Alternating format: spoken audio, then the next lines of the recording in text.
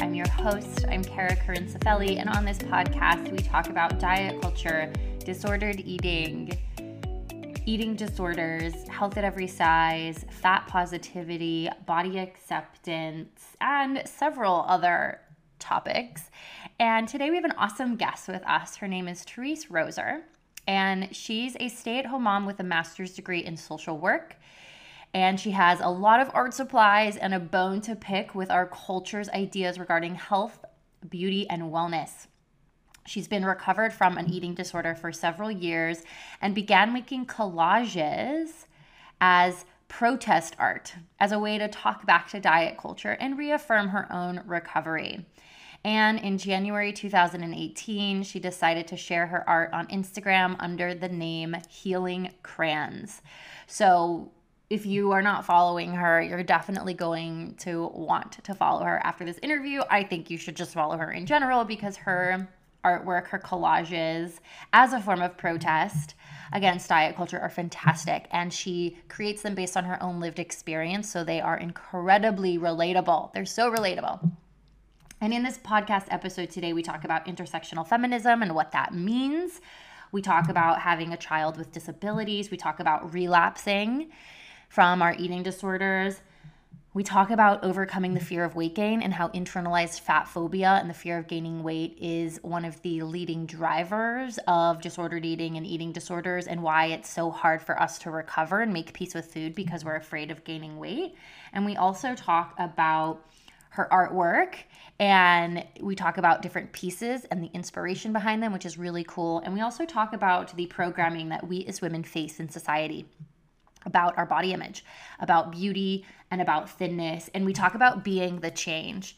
And while she was speaking about these things, I realized how perfect Embodied Rebel, the online course that Brandon Tebow and I just created, how Embodied Rebel is like the perfect solution if you are caught up in that.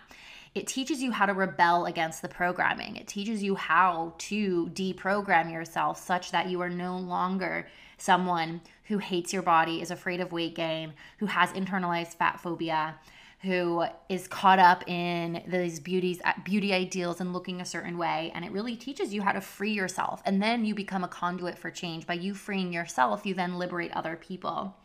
So if you are struggling with your body image, with weight gain, with the narratives in society, I invite you to go enroll in Embodied Rebel. It's a self-paced online course. You can go through it on your own time. It's Christmas break and New Year's break, so hopefully you'll have some time to do that now. But I really encourage you to enroll in Embodied Rebel if those are things that you're struggling with. So there's a link in the show notes, and there's also a link in my Instagram profile under Kara's Kitchen on Instagram. You'll see that. So it's like the perfect solution to become a rebel against these programs that make us hate ourselves and develop disordered eating and poor body image in society. So be sure to go check that out if that interests you. I think it's a phenomenal resource, and I'm really proud of what Brandon and I created.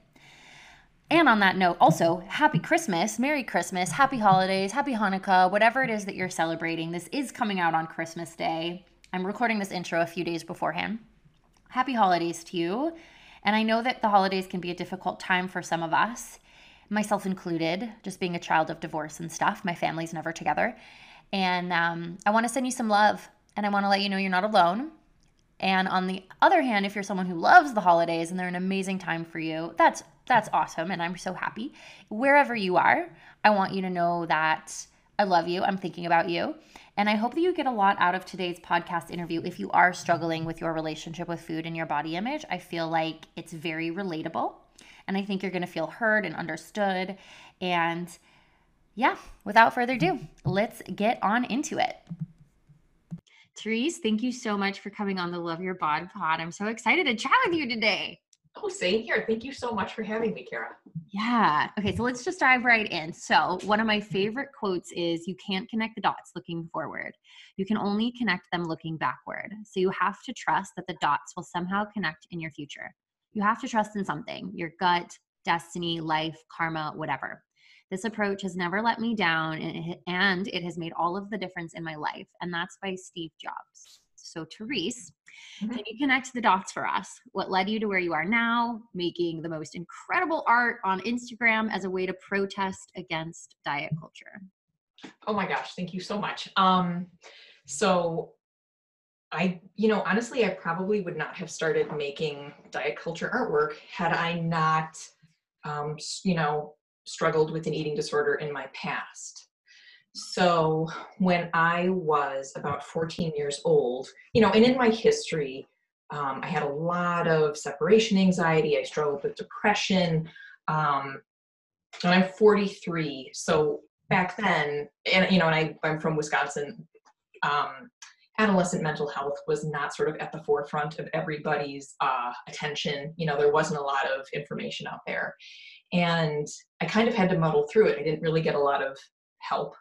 Um, and I think too, there was a lot of shame, in families too, about having your child see somebody and what did that mean and what did that mean about the parents and that sort of stuff. So I kind of plodded along and, in sort of a way to, I don't know, maybe employ some self-care, I developed an eating disorder, as a way to kind of manage the anxiety and the sadness, because when I started sort of tracking food and, compulsively exercising, it really kind of made some of my anxiety go away. And I felt less depressed because I had something to focus on and,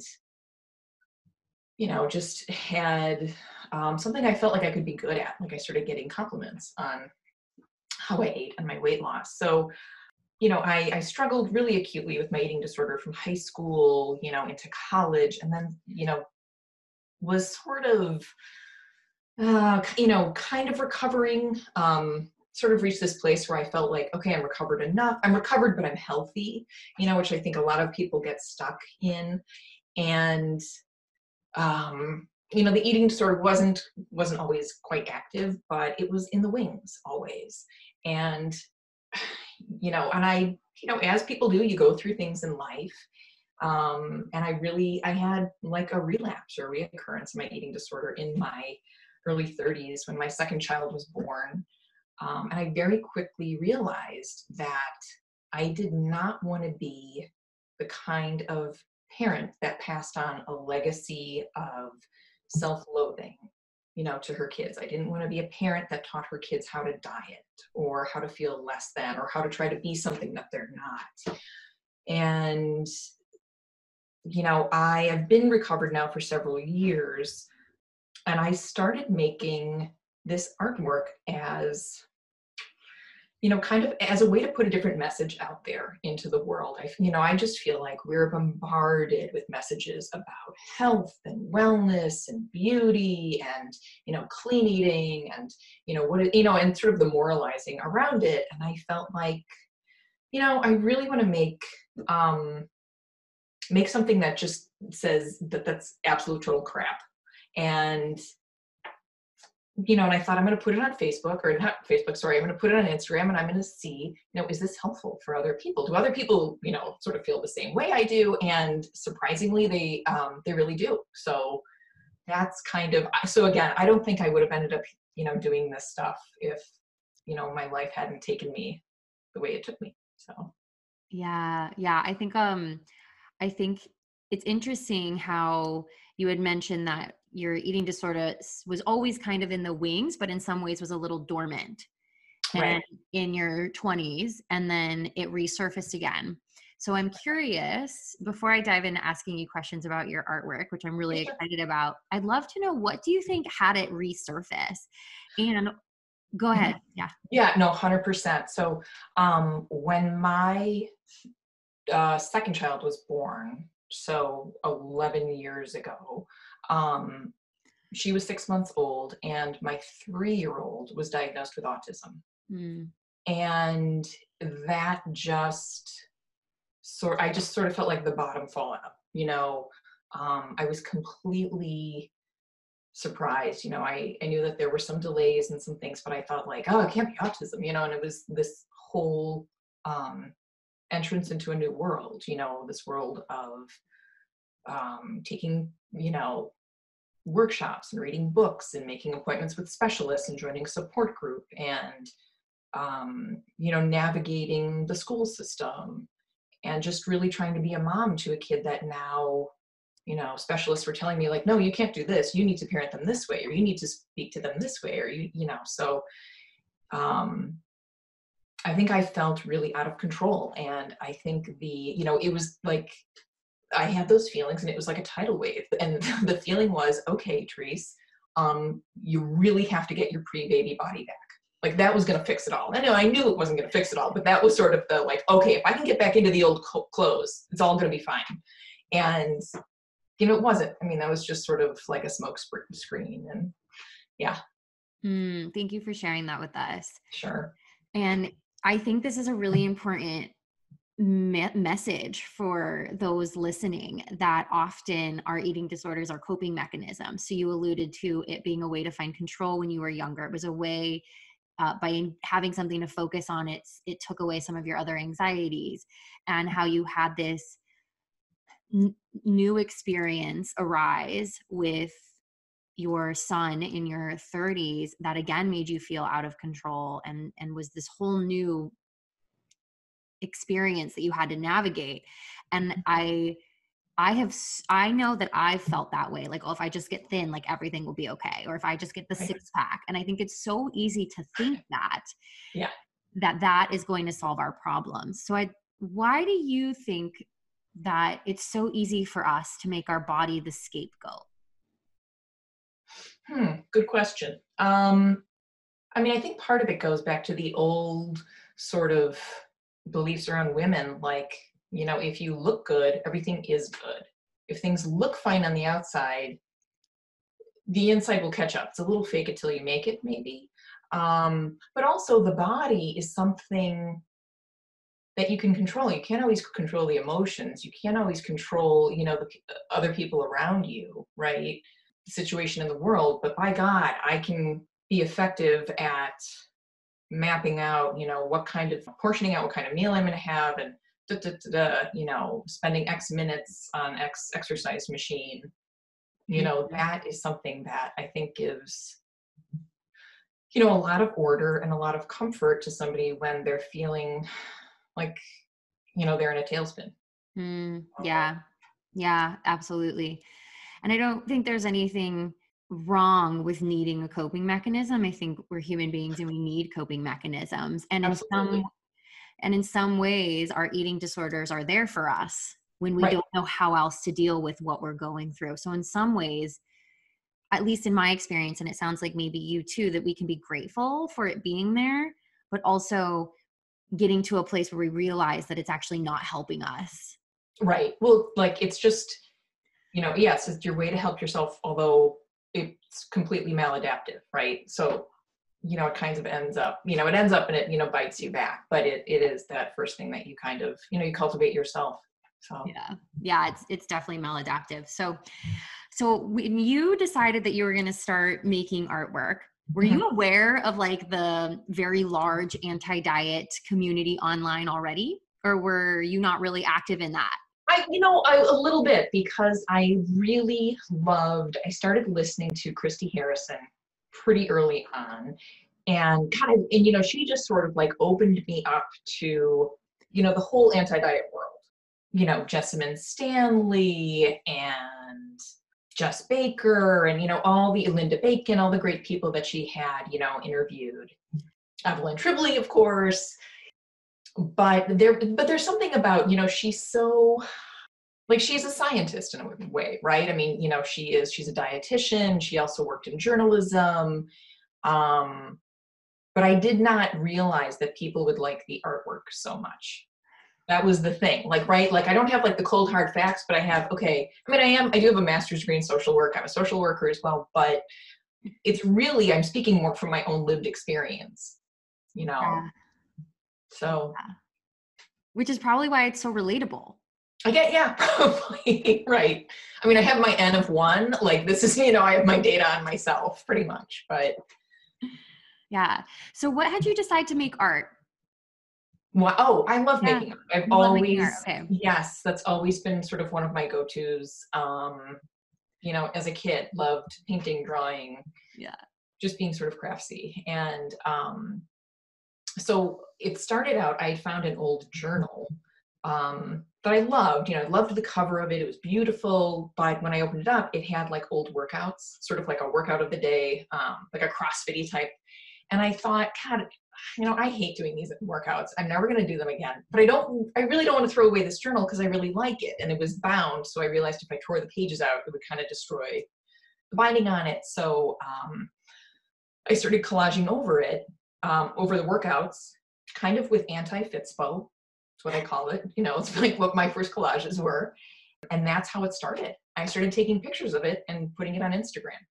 Wow. Yeah. So cool. I mean, I know that I love your art and connect to it, and it's so like sassy and so fun, and like I'm like really a big fan, and I know I can totally understand why people are, and it's really cool that it was kind of just, you were like, I'm gonna just cover this up and keep the journal, just like happen organically. Like, what beautiful self-expression, for sure.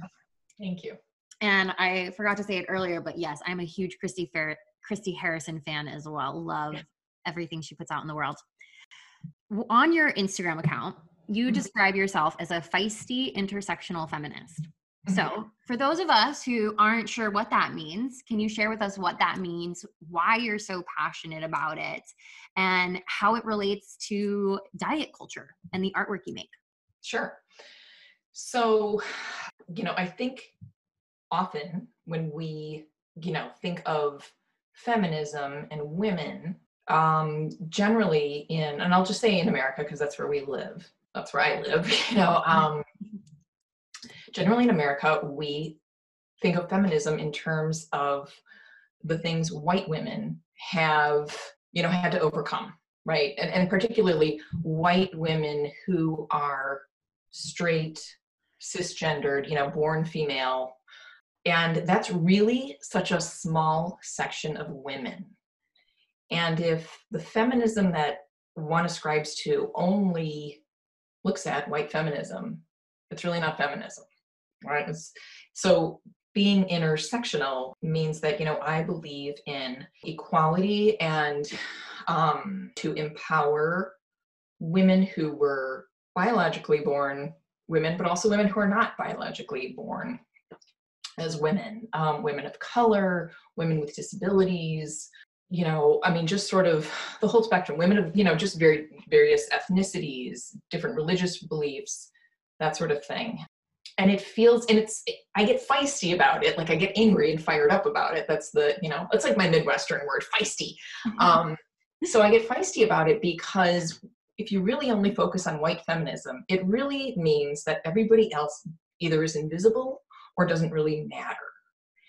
And I mean, our country really has a legacy of treating people as though they don't matter and they don't exist or they're less than, really beginning with slavery, the treatment of, the Native Americans who lived here. It's just, yes, white women couldn't vote, but Black women weren't even considered full human beings. Just sort of thinking about that.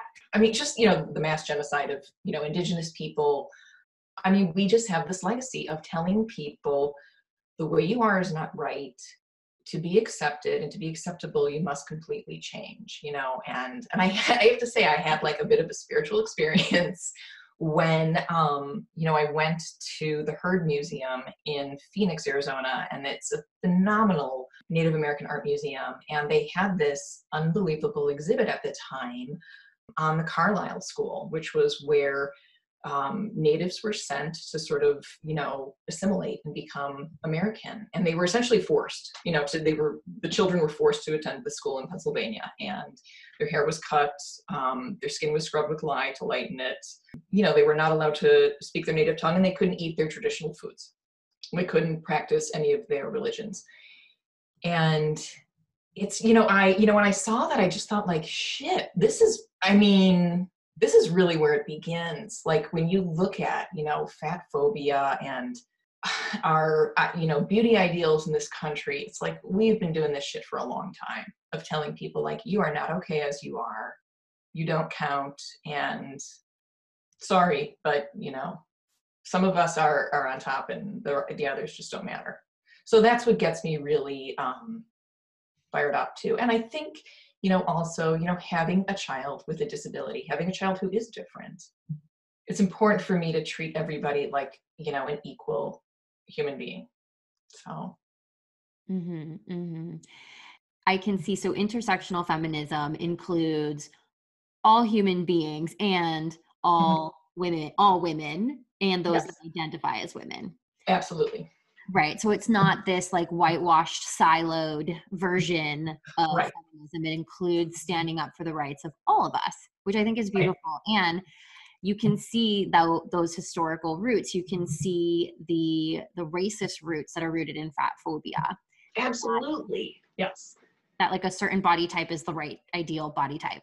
Right. Absolutely. I mean that, the body of people of, the bodies of people of color are considered sort of out of control and savage, is really kind of the rooting of all of this. Mm-hmm. And it's just sort of like how, fitness has gotten colonized. And, if you look at like all the ads for wellness and health, it's predominantly thin, able-bodied white women, wearing very expensive workout wear, using very expensive equipment. It's just ridiculous. It's so elitist. It just drives me crazy. It's very classist. It's very classist too.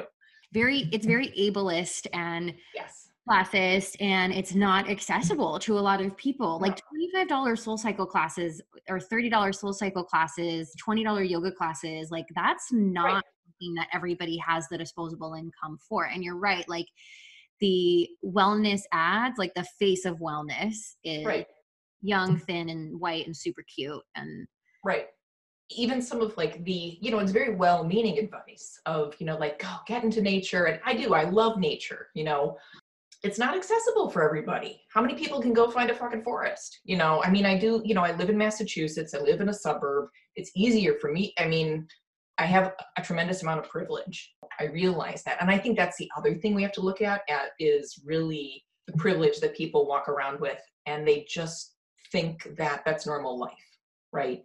That this is my experience, so it must be everybody else's. And it's like, no, that's just not, it's not the case. It's not true. It's easy to assume that when that's what you see. So you see that like on a lot of our TV and movies and our TV shows that we watch, and you see that in the advertisements, and you see that from the highlight reels of Instagram. So I think it's easy to think that it's easy to look at the world in a vacuum and not know you're in a vacuum. Absolutely. Absolutely. Right. Like it's kept from you. I think you have to seek out the fact that it's not like that for everybody. Right. And even something as simple as like being able to go hiking. Like I had a girlfriend move to another state and there's no mountains around. And she's like, wow, I never realized how lucky I was to live near mountains until I didn't live near them anymore. I'm like, wow. True. Yeah. Never thought about that. Something as simple as that. Right. No, absolutely. Or, I think about like, I'm close to Boston here, and, kids that live, in Boston, how are they going to get to the mountains, right? I mean, can their parents always? No, it's like the parents may be working, they may not be able to, you kind of have to take everything into account for different people. Okay. So I'd love to chat a little bit about some of your individual pieces of artwork. Oh, sure. From online, like where they were inspired. Tell us your story, your personal story behind these. So you had said one that I love, I actually shared this in my Instagram stories, was recovery has a positive ripple effect. I share my gifts with the world. I take interest in the world around me. I am in reciprocal relationships. I'm free to think about things other than food in my body. I accept myself. Mm-hmm. So tell us like the story behind this particular piece, because I say that all of the time on the podcast that like this will have a ripple effect. Absolutely. It's absolutely true. So I feel like when I start with really taking care of myself, my needs, treating myself with dignity and respect, the dignity and respect that I deserve, that I haven't been treating myself with, it affects my outlook on the world around me. So, if I am taking care of myself and I'm feeling less miserable, I'm going to want to reach out and connect to other people, right? I mean, I think when we're miserable, we like to sort of we get stuck in our heads. And a lot of an eating disorder is really just being so self-focused and being stuck in your head. And it's not saying you're selfish, you're terrible. I mean, you are, really struggling and suffering, but it's hard to extend beyond yourself when you're feeling that awful. So when you start to feel better, you feel like, your circle widens, right? Your comfort zone gets bigger. So I'm taking care of myself. I'm feeling a little more at ease. I'm going to extend myself a little bit more. I'm able to recognize my strengths. I'm going to use some of my, gifts that that I can acknowledge that I have and share them with the people around me. And I feel like it just it kind of goes on and on. Mm-hmm. Mm-hmm. Yeah. So you start with yourself and you start taking better care of yourself, and then you have the capacity to engage more in the world. Absolutely. Yeah. Yeah. Okay. This one I love too. You recently posted this one. Okay. It says, all the cookies in the world won't satisfy me if my mantra is, I shouldn't be eating this. Right. That's so good. It's so good. Oh my God. Okay. Tell me why. Tell me why if you shouldn't be eating this, you'll never be satisfied. So and I remember talking with, my therapist when I had gone back into therapy, about, working on, you work on the active, no longer actively restricting, right? And to try to move toward intuitive eating. And I said, gosh, are you eating enough during the day? Are you, feeling sated? Are you, I said, yeah, I'm really feeling like I'm eating the things I enjoy. I'm eating enough. But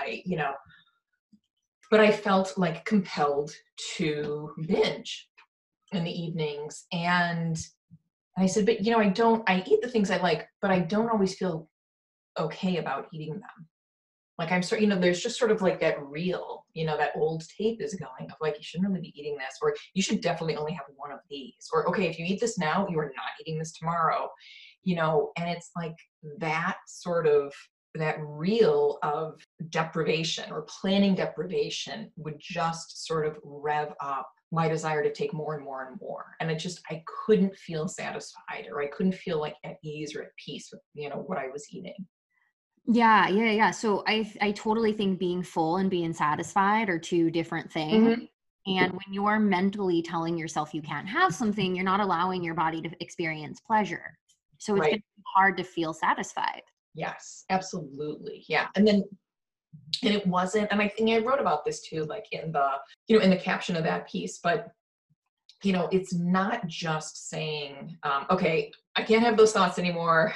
Go away thoughts. It's not just the cognitive restructure, but it's really looking at the root of why do you have these beliefs around this food is bad for me. I can only have one, all of, just the trickle down of that. And for me, it really was just still having this overwhelming fear of gaining weight, putting on fat, and my size changing and all of that. And so just coming to terms with that, why am I so scared of weight gain? What is so terrifying about being larger? And so breaking down and really looking at my own fat phobia, but I was still, carrying around with me.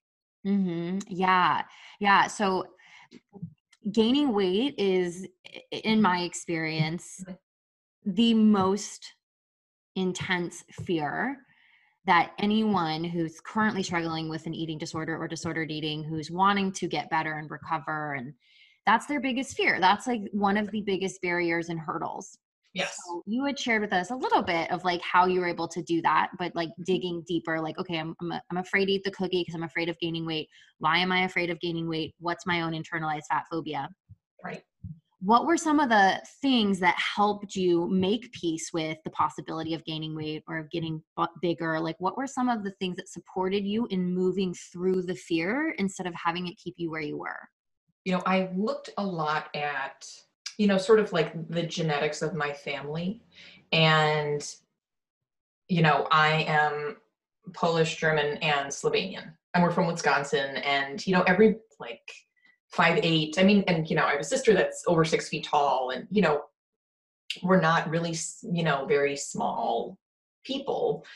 And, so just sort of kind of the radical acceptance of, I'm not ever going to be somebody who is built like, I don't even know. I'm afraid I'm going to say somebody and I'm going to date myself like crazy. Like Christy Yamaguchi. Do you even know who that is? Okay, yeah. So that was like a figure skater from like when I think I was in my teens, 20s maybe, and she was like this phenomenal figure skater, Christy Yamaguchi. But like, I'm never going to have that body size. That's just not I'm not predisposed to that, right? So looking at the people in my family and also just looking at the people who I just hold really dear to me, in my life, and do their bodies really matter to me? And they really don't. I like that I can hug them. I like that I, get to sit next to them. I like that I get to share a meal with them, but it's like, that's really as far as it goes. I don't, make them get on scales and go like, oh, well, I'm not going to be very nice to you today. I don't like you so much because it's not a good number. So just sort of thinking about what really matters as a human being. It really doesn't matter if I take up more space. Like really, it does not. It doesn't change, my values. It doesn't change my personality. It doesn't change my ability to enjoy the things I enjoy or to do the things I like to do. And I think it was just really getting very blunt, like with myself. Yeah, that's what I think helped. Mm-hmm. Yeah, radical acceptance of just like, okay, this is the body that I have. And then I loved how you said you just like you thought to yourself, what do I love about other people? And do I love them based on what they look like and based on their body size? And realizing that's not why you love them allows you to see that that's probably not why they love you either. Right. And there's peace in that. Yeah. Absolutely. It's like I loved my Polish grandmother, who for much of my, childhood was in a wheelchair. And I loved my Slovenian grandma, who, was, able-bodied and, but it wasn't based on, their physical characteristics at all. So I think, and I think as women, that is really hard because I think we do measure ourselves so much, with appearance and size and, there's just so much tied up into it, right? Like how we think we can guess somebody's health status, right? Somebody's health state just by looking at them. And one, you can't. And two, it's none of your fucking business, right? I mean, you're not going to ask somebody for their labs, right? I mean, it's just not your business. I mean, and some people really don't care about their health. And you know what? It's totally their choice. And that's fine. Yeah. So see how I can get feisty? I get a little fired up. Yeah, no, it's good, man. Get fired up. I've definitely had some like rantful episodes. So it's all good. Yeah, you're in good company. Great. So just looking at what you had said, like we're programmed as women to really value what we look like. I don't think it's inherent. I don't think that women inherently place their worth on what they look like. Right. Like it's not some like part of our DNA. I think it's like cultural programming to make. Yeah, we're definitely socialized to do that. Yeah. Yeah. And I think realizing that we are socialized to do that supports you in like deprogramming yourself of stepping into that. Yeah. Absolutely. Yeah. Being able to have that awareness around it. One last piece of your artwork I'd love to kind of dissect and chat about. And everybody listening, like you have to go to Healing Crayons on Instagram to check these out. Okay, so you said you don't have to be medically compromised for an eating disorder to suck the life out of you. Mm-hmm. Yeah, that's pretty much my 20s. Your whole 20s, yeah. I mean, definitely chunks of my 20s for sure. Where I, was kind of walking around and everybody would have thought like, oh, she looks, fine / healthy / great / whatever. But, just like in my head, I just felt terrible. Right. I wasn't medically compromised. I'd go for my physicals. I'd be fine, but I was not in the best place. I was not very happy. I was definitely, measuring how much I liked myself based, often on how clothes would fit or how much I exercised that week, or, how much I weighed, that sort of thing. Mm-hmm. Yeah. And it's one more opportunity to really drive home that you can't tell if someone has an eating disorder by looking at that. No. Right. And like eating disorders don't have a look. No, not at all. When you look in the DSM, right, it's such a narrow definition of what what anorexia is. Now they have added, binge eating disorder and purging disorder and all, different variations, but they describe atypical anorexia as somebody not being physically underweight, but really atypical anorexia is people being emaciated, is the old definition, right? That it's much more typical for people with anorexia to not be significantly underweight. We essentially prescribe anorexia for, people in larger bodies, right? Some of these diets are just, outrageous. All diets, I hate all diets. Okay. I'm just going to say it, what is prescribed in, magazines by physicians and, it's really essentially an eating disorder. Yeah. Yeah. We prescribe, we low key, high key prescribe eating disorders to people. Yeah, absolutely. Yeah. Something that would be diagnosed as an eating disorder in a really thin person would be prescribed to a person in the larger body. Right. Yeah. It's incredibly problematic. Absolutely. Mm-hmm. And I one of the reasons why I really loved this piece of art in particular. I love them all. And this one really spoke to me because I think so many of us have this idea that we're not sick enough. Right. Yeah. And I truly believe that if your relationship with food in your body is interfering in your life negatively in any degree, that you're sick enough to get help. You deserve help. And disordered relationships with food have a negative ripple effect in your life, just like healing can have a positive. Absolutely. Right. Ripple effect. So I think that's just an important message for anybody listening of mm-hmm. There is no such thing as not sick enough. And even if you don't quote, look anorexic, that doesn't mean you're not struggling, doesn't mean it's not valid. Absolutely. That's absolutely true. Right. And I think so often that is the eating disorder actually dictating, and talking, when we're thinking, oh, I'm not sick enough. I'm the biggest one in treatment, or, it's no, it does not matter. Right. I didn't wait till I had cirrhosis before I quit drinking, so, yeah. Yeah. You don't have to hit rock bottom for you to want to get better, and I think often when we think that we're not sick enough, my business coach, Kiara Mizuko, always says that a lot of us will hover over rock bottom.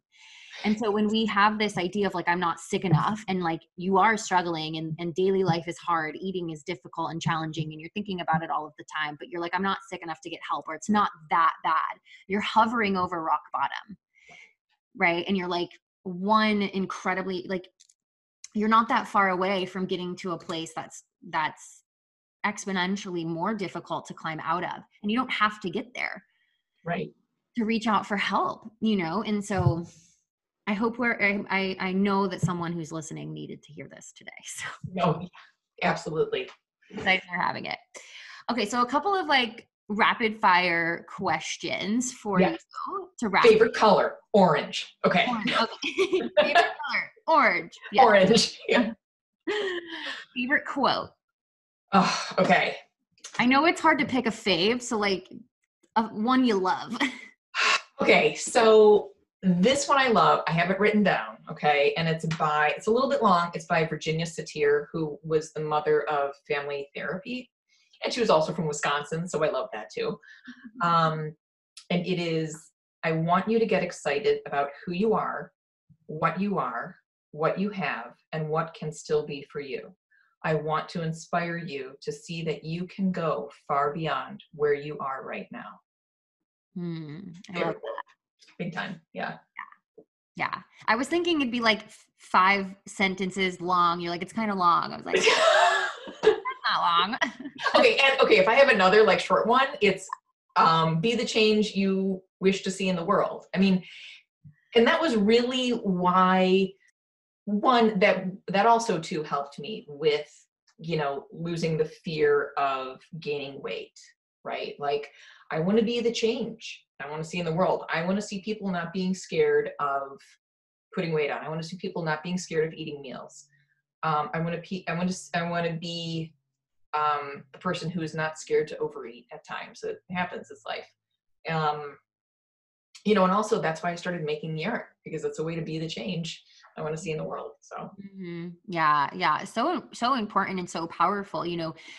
Jessica from Holy Healed had this post a couple of weeks ago saying that, like, when you talk, the way that you speak about your body and the way you feel about your body, whether we're aware of it or not, consciously or unconsciously, we're then setting that precedent for other people. We're almost making the assumption that anyone that looks like us or who's bigger than us is all of the negative things that we say about ourselves. So how we talk to ourselves lays the foundation for how we talk about other people. Absolutely. And ripple effect. Yep. Yeah. And we will kind of say that that's not true. We'll be like, no, I don't judge other people harshly. But then you're sitting here calling yourself negatively and using fat as a word to describe, like, gross, disgusting, ugly. And what you don't realize is that by default, you're then saying that about other people who are fat or in larger bodies. And so you making peace with your body and no longer thinking that, like, fat is a bad word or that weight gain is bad or that being in a larger body is bad. You're being that change for other people. You're being a safe space for other people too.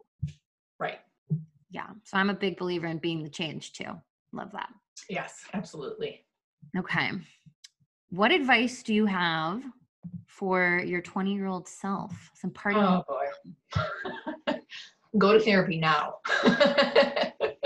Don't wait. Just keep going. I think I really, I hovered in that, like, just recovered enough space where I think a lot of people do end up after treatment, and I kind of, kept my finger on the pulse of diet culture, just to stay healthy. And it's just really a way of dieting. I mean, it's just really a way of, like, trying to control your body and everything else. Yeah, to my 20-year-old self, I would have said, go see someone so you can manage your depression, your anxiety, and really talk about the fears that you have around your body. So. Yeah. Wise advice. Good advice. Right. Yeah. This was amazing, Therese. Thank you so much for coming on. Where can everybody find you? Yes, you can find me at Healing Crayons, all lowercase, all one word, on Instagram. Yeah. Great handle, by the way. Oh, thank you. Yeah. Healing. It's, like, so perfect for what your account is about. Just came to me. So. Yeah. I mean, it's really fantastic. So everybody listening, definitely follow Therese Healing Crayons on Instagram. Her artwork is phenomenal. And thank you for creating it and for sharing it with the world. I know it is helping so many people, and I'm so happy that I came across you on the internet. Oh, thank you so much, Kara. Yeah, thank you so much. Wait, don't go yet. Was this episode helpful? Did you get a lot out of it? If so, the most helpful thing you can do in return is to leave a ratings and review on iTunes, or share it in your Instagram stories, or you can send this link directly to a friend who you think would benefit as well. I would be so grateful if you would leave a ratings and review. It really helps the podcast reach more people. This podcast has only grown because of your guys' sharing, and it always means so much to me when I see that. So if you got a lot out of today, please do that. And if you are interested in learning more about the topics that Therese and I talk about today, feminism, racism, diet culture, internalized fat phobia, and freeing yourself from these things and being the change, then I want to invite you to go enroll in Embodied Rebel, because it is a deep dive into all of these topics. And these topics will profoundly change the way you feel about yourself, about the world, and about other people. And you'll really walk away feeling free and empowered and comfortable and confident in your skin, in your body. So if you are interested and you want to take this education further, take these topics further such that they really change your life, and you enter 2020 in an empowered place in your body, then go sign up for Embodied Rebel. Like I mentioned, it's an independent study, self-paced course, and it is really powerful. Okay, that's all I have to say. Happy holidays, and I will see you guys next week for another incredible episode on the Love Your Bod Pod. Thank you so much for tuning in.